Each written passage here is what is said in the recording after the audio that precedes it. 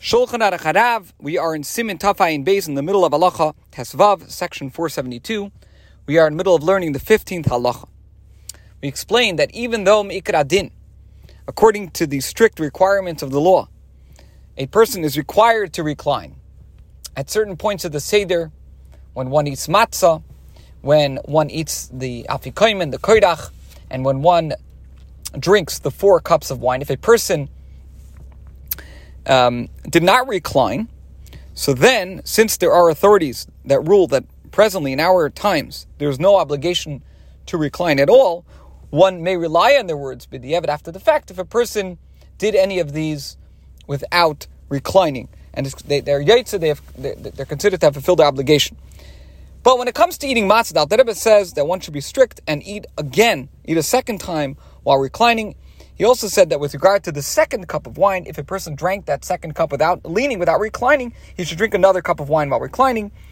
And we said that he does not have to say a new bracha, Breda Pi Agafim, because the bracha that he said on the second cup of wine, which is right before the meal, covers the wine that he will drink during the meal. What about the first, the third, and the fourth cups? The Rebbe now says, if, however,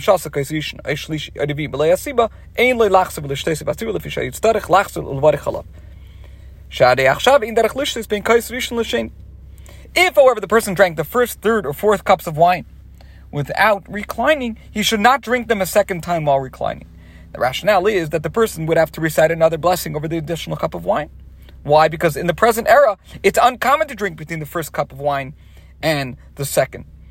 And it's forbidden to drink between the third and the fourth cups of wine, min adin, according to the law, for the reason to be explained in section 479. Similarly, it's forbidden to drink more after the fourth cup of wine, as is going to be explained in section 41.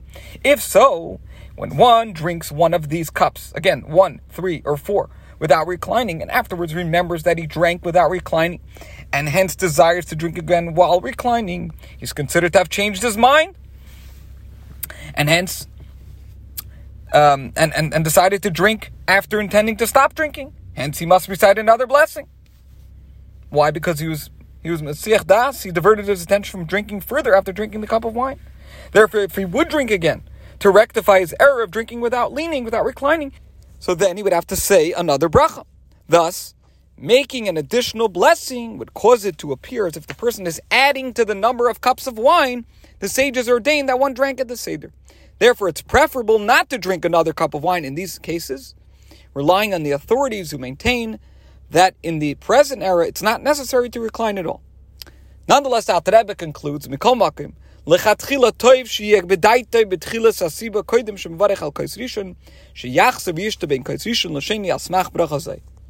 V'oz afilu miyita v'yishta kos rishon b'lo yasiba yuchel achs v'lishas b'lo bracha.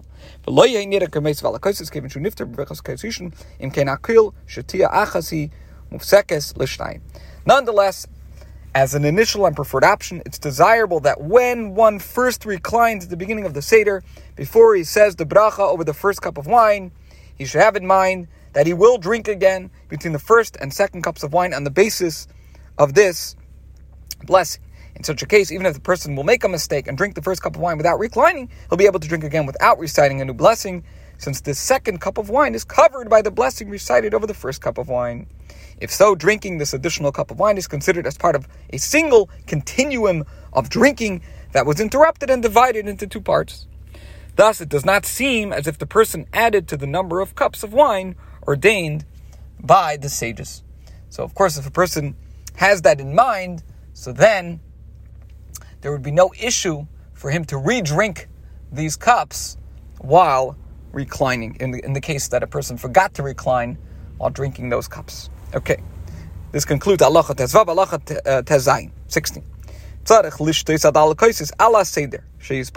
One must drink the 4 cups of wine in the order to be explained, and in section 473, the Alter Rebbe says the first cup is drunk after Kiddush, the second cup is said after Magid, the Magid portion of the Agadah, telling over the story, the third cup is said after grace, after benching, and the fourth cup is drunk after the conclusion of Hallel.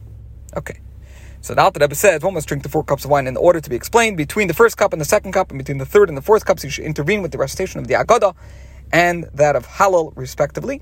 Between the second cup and the third cup, he should intervene with eating matzah and reciting grace.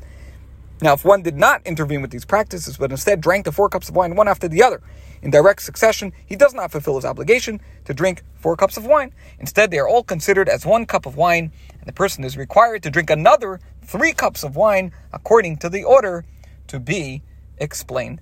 This concludes Halacha Tezayin and today's shir.